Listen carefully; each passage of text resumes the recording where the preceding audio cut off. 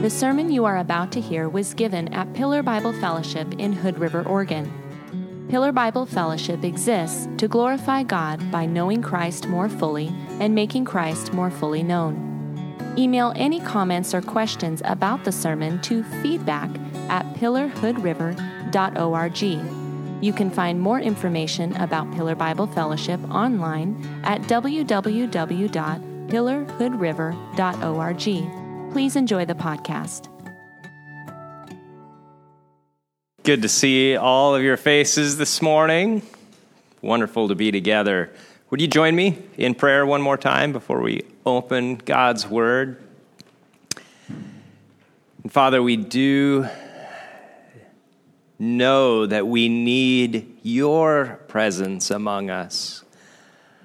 It is wonderful to be together, but Lord, we need you to be in our midst. We need you to send your Spirit to work through your word, that it would take its effectual work in our lives, in our hearts, in our minds, that we would be drawn closer to you. I pray in our study this morning, as we look at Genesis 3 and that first sin and the first fall, Lord God, that we would see our own frailty and our weakness, but even more that we would see your grace. So help us to see you in your work of salvation, of redemption, in the pages of Scripture this morning, and to be able to apply that to our lives. And so we commit this time to you. We ask for you to work and move and have your way among us. Be in our midst. And we ask this in Jesus' name. Amen. Go ahead and take a seat. And in your Bibles, if you would go ahead and turn to Genesis 3. So we continue working our way through the book of Genesis, this book of beginnings. And we saw in chapter 1 God's creation, everything that he had made. And we read in chapter 1 and verse 31 that everything he made was very good. Everything that God made was very good. He created man and woman, Adam and Eve, and he gave them the land to tend. And this was a gracious command. It wasn't God cracking the whip on them, telling them to get to work. No, work was a delight. Exercise dominion and multiply and fill the earth. Adam and Eve are in perfect marital harmony. Imagine that. And that's where really we left off last week with Seth taking us through Genesis 2, God's perfect plan from the very beginning. Well, if you're familiar with the layout of Scripture, then you're probably aware that Genesis 3 is where the wheels fall off for humanity. Not for God. God still has his plan. God still knows what he's doing. But Genesis 3 now is where things begin to go awry. We're going to jump right in this morning, and we're going to be tackling this entire chapter. And we're going to see it really in three parts. So we're going to spend a fair bit of time in the first 6 verses, and we're going to see the deceptiveness of sin. We're going to see the deceptiveness of sin in these first 6 verses. And then in verses 7 through 20, we're going to see how this sin has an impact. upon everything that we see, that we relate to, the impact of sin. And then finally, we're going to take a look and see how God has grace that covers over all of that sin. So first off, we read in verse 1, the serpent was more crafty than any other beast of the field that the Lord God had made. And he said to the woman, did God actually say, you shall not eat of any tree in the garden? As we first are working through this deceptiveness of sin, I want you to see a pattern that we have in these opening verses, this pattern for temptation that then leads to sin. It's right here in our text, and I hope that as we work through it, you might start to see, oh, that in part or in whole is present in my life as well. The first thing that we see as the serpent comes to the woman and asks this question, did God actually say, you shall not eat of any tree in the garden? The first step in this pattern is a diminished provision. A diminished provision. The serpent is crafty. The serpent takes these words and spins them in such a way that it's not really what God said. It's not really what God had communicated. If you look back to chapter 2 and verse 16, the Lord God commanded the man, saying, you may surely eat of every tree of the garden. I want you to understand that. I want you to grab hold of that. This is gracious provision. You may surely eat of every tree of the garden, but of the tree of the knowledge of good and evil you shall not eat. Now the serpent comes to the woman, and he takes this spin on those words. Did God say, you shall not eat of any tree in the garden? God said, eat of every tree. Surely you may eat, except one. And then the woman responds, hearing the spin that the serpent has put on the words of God in this diminished provision. The woman responds in verse 2. The woman said to the serpent, we may eat of the fruit of the trees in the garden. You kind of get this, as I read it, this ho-hum. What God said was, you may surely eat of every tree of the garden. And what the woman says, we may eat of the fruit of the trees. This diminished provision. God had given them so much, but the woman, listening to the speech of the servant, now at this point, she has started her departure from the word of God that was spoken to her. At this point, she has started a departure from the word of God that was spoken directly to her. And you might look at that and think, well, that's small. That seems so insignificant. But nonetheless, it's a departure. And that one step leads to another step, until there's wholesale rejection of God's word, which is what we'll end up seeing eventually.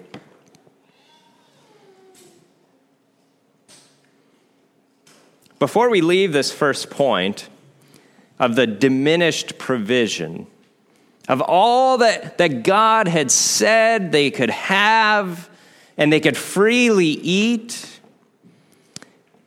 I want us to think if there's any tendency in our own lives of diminishing the provision of God, of everything that he has given, of everything that he has provided, of all that he has permitted.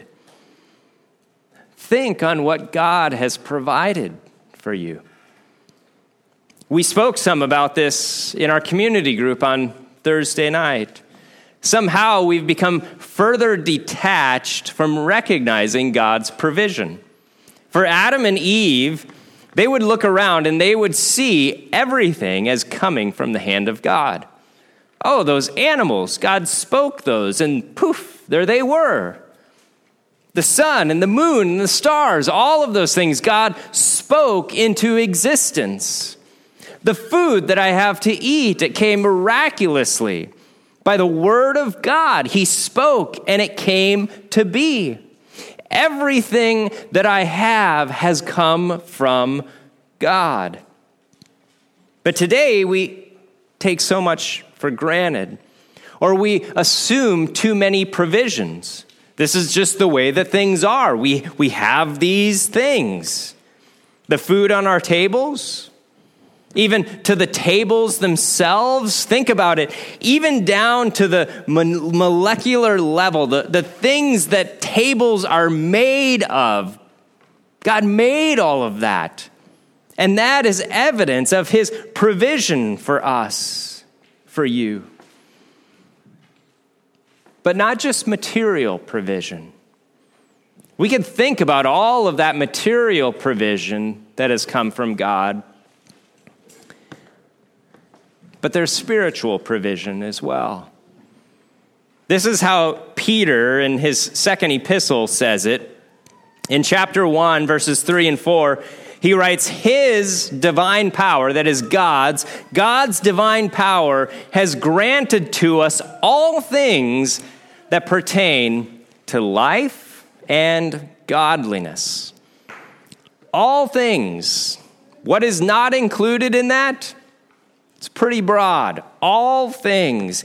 God has granted all things that pertain to life and to godliness through the knowledge of him who called us to his own glory and excellence, by which he has granted to us his precious and very great promises, so that through them you may become partakers of the divine nature, having escaped from the corruption that is in the world because of sinful desire. All of this that God has provided, just for life in general, but also for godliness. God has given these great promises to us, precious and very great promises, that we, through those promises, are partakers of the divine nature, that God dwells within us, and that we have fellowship with him, and that through his provision, we have escaped from the corruption that is in the world because of sinful desire. God has granted all of that to us. Do you recognize the magnitude of God's provision? Or do you just diminish it? Do you take it for granted? Do you assume it? Do you fail to acknowledge the goodness of God in what he has provided? Well, this perspective of diminished provision that first comes through the words of the serpent, and then Eve follows suit as well. It then naturally leads to a view of magnified prohibition. You following along? A diminished provision. So all that God has given is made smaller. And then a magnified prohibition where God has set limits. That becomes much bigger in our view. And this is what we see Eve do. Verse 3, let's read what she says. We may eat of the fruit of the trees in the garden, ho-hum, diminished provision, verse 2. But verse 3, but God said, you shall not eat of the fruit of the tree that is in the midst of the garden. So far, so good. Neither shall you touch it, lest you die. Did you catch that? Neither shall you touch it. Eve, where did you get that from? You can eat of every tree of the garden, chapter 2, verses 16 and 17. But of the tree of the knowledge of good and evil you shall not eat, for in the day that you eat of it, you shall surely die. Nowhere did God say anything about touching it. Neither shall you touch it. But Eve, in diminishing the gracious provision of God, she is also now magnifying the prohibition of God. She adds to God's word and says something that God never said. Neither shall you touch it. This did not come from the word of God. And the focus is less and less on what God has provided and more on what God has prohibited. Think about this. Have you ever picked up a pair of binoculars to look at something, maybe in the distance, but then you recognize there's a tree that's too close in front of you? And you take these binoculars and you put them up, and all you see is tree bark. That's the kind of lens that Eve is looking through here. She's magnifying, she's making so much greater what God has restricted, what God has prohibited. All that she can see is what God has limited. And so this then naturally leads to the third step, from diminished provision to magnified prohibition, and third is a minimized penalty. Notice what the serpent says to Eve in verse 4. The serpent said to the woman, "You will not surely die. For God knows that when you eat of it, your eyes will be opened, and you will be like God, knowing good and evil." A minimized penalty. Here is this crafty serpent beguiling Eve, deceiving her, changing her focus away from what God actually said to a distorted view of God's word, where little bits are mixed and matched, and this is left off, and that's added in, a distortion of God's word, and now a direct contradiction of God's word. God said that when you eat of it, you will surely die. The serpent tells Eve, you will not surely die.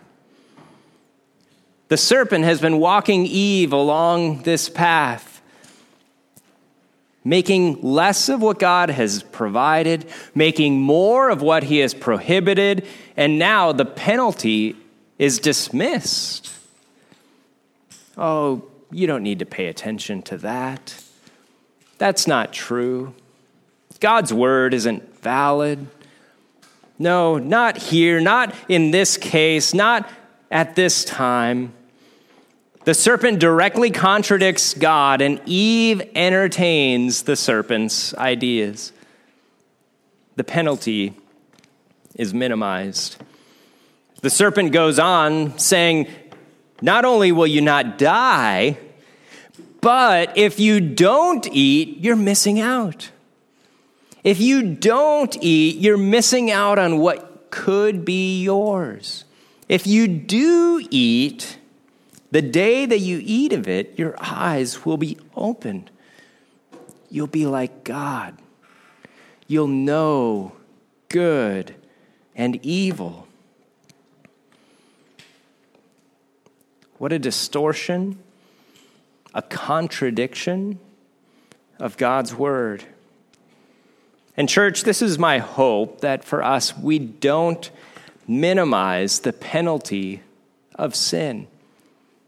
That we don't, in our own lives, minimize the penalty of sin. Satan wants you to be ignorant of his devices. And this one is key. The minimizing of the penalty for sin. In Psalm 84, verse 10, the psalmist there writes, "I would rather be a doorkeeper in the house of my God than to dwell in the tents of wickedness." I would rather be a doorkeeper. I would rather be in the lowest place, have the worst job in God's house, in his presence, than to dwell in the tents of wickedness. And do you remember what the author of Hebrews says about Moses deciding to leave Pharaoh's house? In Hebrews 11, it was by faith that Moses, when he was grown up, refused to be called the son of Pharaoh's daughter, choosing rather to be mistreated with the people of God than to enjoy the fleeting pleasures of sin. He considered the reproach of Christ greater wealth than the treasures of Egypt, for he was looking to the reward. If we minimize the penalty of sin, of disobedience to God's word, we think, well, I want to live in the tents of wickedness. I want to live among Pharaoh in his house. These pleasures of sin, fleeting though they might be, they're there, they're real, they're present, and I want to enjoy them. But Moses sets a wonderful example for us in saying, no, I would rather leave Pharaoh's house. I would rather be mistreated with God's people and be in right standing with God and in right relationship with God than to enjoy these fleeting pleasures of sin. They're there, but they're passing, and the penalty is enduring. And so Moses considered the reproach of Christ greater wealth than the treasures of Egypt, because he was looking to the reward. Church, do you understand how greatly our Savior suffered as a penalty for sin? Not his own sin, but my sin and your sin. That it cost him his life. That he was beaten, that he was bruised, that he was pierced for our transgressions. That he bled on the cross. That he was mocked. That he was tormented. That he was laid in a borrowed tomb. And all of that is the penalty, that he even more so suffered the wrath of God as he hung on the cross, that God poured out the wrath that was for our sin, that we should receive, that should be poured out and directed on us, but instead was directed toward Jesus. Don't make the mistake of minimizing the penalty of sin. But this is the pattern of temptation that comes from the serpent. And now as Eve finds herself caught up in this, influenced by it, she acts as a result of her conversation with the serpent. And we see this in verse 6. The woman saw that the tree was good for food. She saw that it was a delight to the eyes, and she saw that the tree was to be desired to make one wise. So she took of its fruit and ate, and she also gave some to her husband who was with her, and he ate. Now I ask you, was Eve wrong in her assessment? It was good for food, delight to the eyes, desire to make one wise. It was fruit. You could eat it. It was nice to look at. There's no arguing that. Eve liked the look of it. Would it make her wise concerning good and evil? Yes, it would. Do you see what's missing from the equation? What has Eve failed to factor in to this problem? It's good for food. It's a delight to the eyes. And it'll make me wise, knowing good and evil. What did God say about it? Don't eat. God said, don't eat of it. You may surely eat of every tree in the garden, but do not eat of the fruit of this tree. She failed to take into consideration God's word, what God said about this fruit. And so Eve is acting on desire alone, on her desire alone, without factoring in what God has said. And so at this point, she is completely suppressing the truth of God's word, God's revelation to her and to Adam. And it's right here that sin exercises dominion. It begins to take rule and reign. If we are acting on desire alone, this is what I want, this is what seems right, this is what feels right, we're in a dangerous place. Our desires must be shaped and informed by God's word. And so we must trust in the goodness of God's word. Even when, if you are in a position like Eve and you're looking at something and it looks good, it feels right, but it's contrary to God's word. Factor in God's word and act in faith in God's word, believing that what God has said is right and true and good. Eve thought she'd be missing out. If I don't eat of this, I'll be missing out on something that I could have. I won't attain to something that I could attain to. Maybe God's withholding good from me. Maybe God's plan isn't best for me. But Eve didn't realize that of taking the fruit and eating it, all that was going to come on humanity. If we are acting on desire alone, it's like driving a car that has only a gas pedal. It's not going to end well. We need God's word to help check us, to help temper us, to inform us. Eve was deceived and she ate, and we read that she took and turned and gave to her husband, and Adam ate, and then we see the huge impact of sin, disobedience to what God has said. Look with me in verse 7.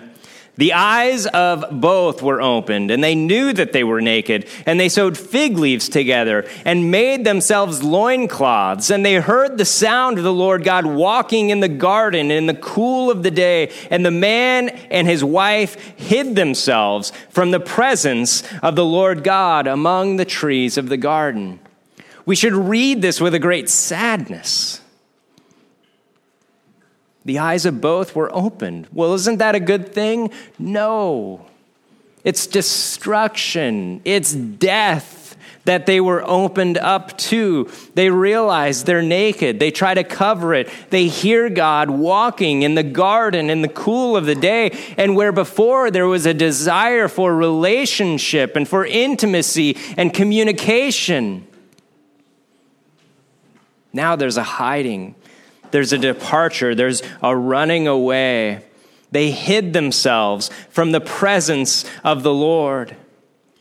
I'll remind you, we recently went through Psalm 16, verse 11. You make known to me the path of life. In your presence there is fullness of joy. At your right hand are pleasures forevermore. It's not in the fruit that God has forbidden, that pleasure or joy are to be found. It is in obedience to God's word where we can enjoy fellowship with God, where we can be in relationship with him. In his presence, there is fullness of joy. And you want pleasure forevermore? Not the fleeting pleasures of sin, which were found in Egypt in Moses' day, and which we see in the world today. No, at God's right hand are pleasures forevermore, lasting, enduring, eternal pleasures. The Westminster Shorter Catechism, the question and answer number 1. What is it? The chief end of man. What is the chief end of man? Man's chief end is to glorify God and to enjoy him forever. To enjoy him forever. This is what we're created for. To enjoy God. And where we allow sin to come in, it robs us of joy. Where we allow sin to come in and we disobey God, it steals from us our purpose. Because no longer are we enjoying him, no longer are we glorifying him. And so this all begins to spiral down. They hide themselves when they hear the Lord God walking in the garden in the cool of the day. God calls out, Adam, where are you? And in verse 10, Adam says, I heard the sound of you in the garden. I was afraid because I was naked and I hid myself. He admits his fear. He confesses his nakedness and his shame. And God says, who told you that you were naked? When did this vocabulary word come in? Who taught you that word? Have you eaten of the tree of which I commanded you not to eat? And the man said, verse 12, the woman whom you gave to be with me, she gave me fruit of the tree, and I ate. And the Lord God said to the woman, what is this that you have done? And the woman said, the serpent deceived me, and I ate. We have this pattern now of shifting blame, first from Adam to Eve. It's the woman. And by the way, God, you gave her to me, so I think ultimately it's your fault. And then from Eve to the serpent. Well, the serpent deceived me. You see, I'm innocent. It was Eve. No, it was the serpent. Blame is to be anywhere but on me. And in verses 14 and 15, the Lord God curses the serpent. Because you have done this, cursed are you above all livestock, above all beasts of the field. On your belly you shall go, dust you shall eat all the days of your life. I will put enmity between you and the woman, and between your offspring and her offspring. He shall bruise your head, and you shall bruise his heel. We'll come back to that later. But the serpent is cursed. In verse 16, the impact of sin, the woman now, Eve, will have pain in childbearing. I will surely multiply your pain in childbearing. In pain you shall bring forth children. I wonder at this point if Eve is going, pain? What is pain? Oh, you'll know. Your desire shall be for your husband, and he shall rule over you. The fracture that is now present already in their relationship, this shifting of blame, Adam saying it's Eve's fault, Eve saying it's the serpent's fault, this fracture, because of sin, has started. It is only going to get worse. The relationship between them is going to get more difficult. Your desire shall be for your husband or against your husband, and he shall rule over you. This isn't a good desire, a godly desire. This is to dominate, to rule over the husband. And then to Adam, verse 17, because you have listened to the voice of your wife, have eaten of the tree of which I commanded you, you shall not eat of it. Cursed is the ground because of you. In pain you shall eat of it all the days of your life. Thorns and thistles it shall bring forth for you. You shall eat the plants of the field. By the sweat of your face you shall eat bread till you return to the ground. For out of it you were taken, for you are dust, and to dust you shall return. Adam is going to find great difficulty in work, where before they ate of the fruit of the tree of the knowledge of good and evil, work was a delight. Work was something that they did in fellowship with God. It was something that they were able to enjoy and only enjoy.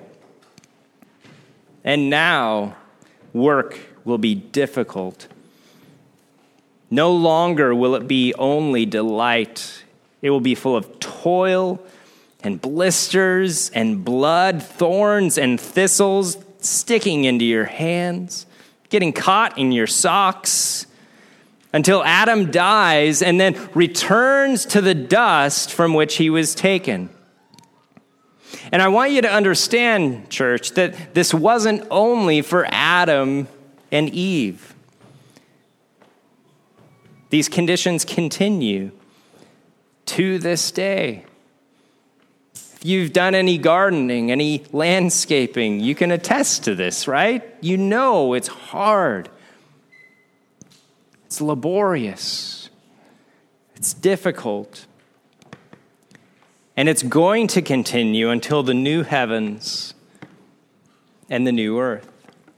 And not only is there a curse on the physical world, but now this sinful nature that Adam welcomed in when he ate of the fruit, this sinful nature is also passed along. This is what Paul tells us in Romans chapter 5. We're not going to turn there this morning, but Romans chapter 5 is so important and key for us to understand. Adam came as the first man, and as a representative, as head of all mankind. And when Adam sinned, we all sinned in Adam. And because of Adam's guilt, we also are guilty. And so now death has spread to all people through Adam. And Paul even says that everyone is condemned in Adam. That's the condition of the human race, separated from God, condemned in sin, and born in death. But Paul gives hope. Romans is the great gospel of grace. And Paul makes clear that just as Adam was our representative, was our head, so Christ also is representative and head for all those who trust him and put their faith in him and believe in the work that he has done and trust him for forgiveness of sins. That all might be condemned in Adam, but those who trust in Christ are no longer condemned, but are forgiven. And that is the gospel of grace. Time really doesn't allow this morning to express just how greatly impacted life is because of this first sin. But I don't think I need to tell you. I think we experience this every day, don't we? When our bodies ache, it's a result of sin. When we get sick, it's a result of sin. When there's any kind of conflict in our marriage, it's a result of sin. When our children aren't perfect, It's a result of sin. When we aren't perfect, and we aren't ever, it's a result of sin. When we see the destruction even in the world, we see storms that destroy things. We see fire that destroys things. All of that. Creation is even groaning and eagerly waiting for redemption that will come at the return of Christ. Everything in the Bible from this point on is about God's work in response to that sin to redeem and to reconcile. Everything. How many chapters did we make it in? Chapter 1, chapter 2. We got to chapter 3, and everything goes awry. And now all of this is about God working a work of redemption. And even as Seth alluded to or pointed out last week, even before chapter 3, God had this plan. This wasn't God rolling with the punches, trying to come up with plan B. No, he has his plan of redemption, and he is working it out. It is redemption, and then ultimately and finally, and we'll study this when we get to the book of Revelation, we see the consummation. We see the full realization of God's work of redemption. Redemption and reconciliation, and that is a work of grace covering sin. And that's where we're going to land this morning, is grace covering sin. I want you to see just how gracious God is toward Adam and Eve. Look at verse 9 with me. They ate of the fruit. They hear God walking. They've sewn fig leaves together to try to cover their nakedness. They hear God and they run. And what is God's response? A thunderbolt? Just strike them with lightning and start over again? No. Verse 9. The Lord God called to the man and said to him, "Where are you?" This isn't because Adam was the hide and seek king and he was so good that God couldn't find him. No, God knew exactly where Adam was, but God is asking to draw him out. Again, in verse 11, God asks another question. Who told you that you were naked? Have you eaten of the tree of which I commanded you not to eat? God is responding in grace to a heinous sin. God is responding in grace, drawing Adam out, drawing Adam back to him, back into relationship, back into conversation. And then 4 displays of God's grace that even speak to God's plan of redemption that I want to focus on with you. The first, I said we would come back to this, and that is in verse 15. As God curses the serpent, and in verse 15 he says, "I will put enmity between you and the woman, between your offspring and her offspring. He shall bruise your head, and you shall bruise his heel." The offspring of the woman, the seed of the woman, a descendant of the woman, is to bruise the head of the serpent. Theologians understand this to be the first proclamation of the gospel in the Bible. We have it right here. The offspring of the woman would bruise the head of the serpent. What's interesting is that Luke, as he goes through the genealogy of Jesus, how far back does he take it? All the way back to Adam and Eve. Because Jesus is this offspring of the woman who would bruise the head of the serpent, who would crush Satan under his feet, which he did on the cross. And that's why theologians say this is the first proclamation of the gospel. It is pointing forward to what Jesus would ultimately do on the cross. And because Jesus had to die on the cross, that is why it says that the serpent would bruise the heel of the seed of the woman. He would be bruised. He would be beaten. He would be laid in a tomb. But he would not be destroyed, Jesus. No, he rose again from the grave. So that's the first display of God's grace that speaks to his plan of redemption.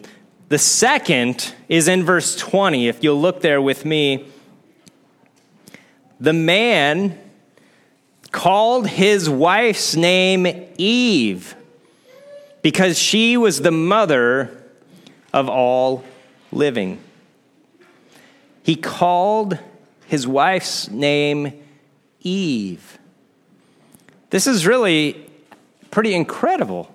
After what they had just gone through, Eve gave the fruit to Adam, who apparently was with her as the serpent was enticing her and deceiving her. She turned and she gave to Adam. He took of the fruit and he ate. And then God says, "What did you do?" And Adam says, "It was the woman that you gave me." But now he's naming the woman. And what does he name her? Not death, right? That's where you would see this storyline going. Oh, we're going to call her death. Because of her, I ate, and now look at what has happened to humanity. But he calls her Eve because she was the mother of all living. Her name means life giver, living.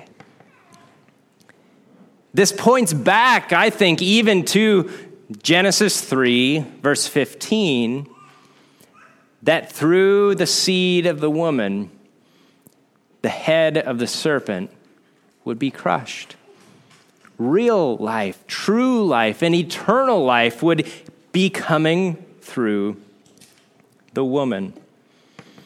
This is a display of grace from God, and I think it points forward as well to God's plan of redemption. And then next, in verse 21, the Lord God made for Adam and for his wife garments of skins and clothed them. What did they do? They took fig leaves, they stitched them together to try to cover their nakedness. But now God knows that's not sufficient. And he makes for them garments of skin to clothe them. Where were garments of skin? These weren't pleather. They were the genuine article. This was real leather. Would have come from an animal. There would have been the sacrifice of an animal, the death of an animal in order to take this skin and make these coverings for Adam and for Eve. This is a foreshadowing of a sacrificial system that would be put in place for Israel. Through the death of animals, their sins would be covered over. And ultimately pointing forward to the death of Jesus, who doesn't just cover over our sins, but through the death of Jesus that our sins are removed. Not covering over, but removing our sin. And then lastly, in verses 22 through 24, the Lord God said, "Behold, man has become like one of us in knowing good and evil. And now, lest he reach out his hand and take also of the tree of life and eat and live forever. Therefore, the Lord God sent him out from the Garden of Eden to work the ground from which he was taken. He drove out the man. And at the east of the Garden of Eden, he placed the cherubim and a flaming sword that turned every way to guard the way to the tree of life. They're driven out from the garden, and they are guarded from eating from the tree of life. And that is a display of God's grace. Now, having eaten of the fruit of the tree of the knowledge of good and evil, death has entered in, this knowing good and evil. And if they were to continue eating of the tree of life, God knows this is not a good thing, lest he reach out his hand and take of the tree of life and eat and live forever. And so God drives him out, and God guards them from ever eating of this again. And it is grace that at this point in time, they are not allowed to eat from the tree of life. But there is a day that will come when they will eat again of the tree of life. And there is a day for you and for I that we also will be able to eat from the tree of life. Revelation chapter 2 and verse 7 tells us that this tree of life is in the paradise of God. The tree of life is in the paradise of God. In Revelation chapter 22, we read that it's in the New Jerusalem, that it bears 12 kinds of fruit, and that its leaves are for the healing of the nations. And so God is pointing forward. God is pointing forward to his plan of redemption and restoration and of making all things right and good and true once again, when we are able to be as Adam and Eve were initially in the garden with God. And that is where God is carrying humanity. That is where God is working his plan toward. That we will be back in that type of close fellowship. That we will be in the presence of God. We read in the book of Revelation that there won't even be a need of sun, because the glory of God will be light for us. And we will be there and partaking of the tree of life. Do you see, church, how God in his grace is working out his eternal plan of redemption, even from this early point in the book of Genesis and this early place in human history? We should learn from this that we cannot achieve perfection. If Adam and Eve couldn't do it, you and I cannot do it. And we cannot cover our own sins. They tried to make loincloths from fig leaves, and God knew insufficient. That is not enough. But God provided for them. He is full of grace. And this is how Paul says it in Romans 5, verses 20 and 21, where sin increased, grace abounded all the more. So that as sin reigned in death, grace also might reign through righteousness, leading to eternal life through Jesus Christ our Lord. That is where this story is going. And we even see the thread of it here in Genesis chapter 3, that God is working his plan of redemption. Would you pray with me? Father, we thank you for your word. And we thank you for your grace. We thank you how you have made so clear to us the plan that you have and the work that you are doing, your gracious plan of redemption, and that you have called, you have invited each and every one of us to find our place in that plan, in that story, in Jesus Christ. And I pray for all those who are here today, that we would set our hope firmly upon Jesus Christ, not in our own efforts, not in our own attempts at righteousness, not in our efforts to try to cover our own sin.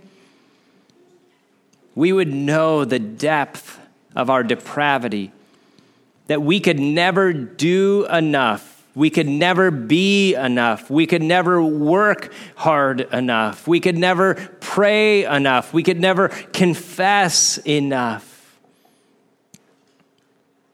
It is Jesus who took our place, who died for our sins, and in Jesus we are in right standing with you. I pray that we would take hold of that truth. Lord God, that we would look to Jesus and be saved. And each and every day of our life, that we would see the grace that you have provided, that we would be enthralled, that we would be enamored, that we would be invigorated in life because of the life that we have in Christ. I pray and I ask this in Jesus' name. Amen. Thank you for listening to this sermon from Pillar Bible Fellowship. Please email any comments or questions about the sermon to feedback@pillarhoodriver.org.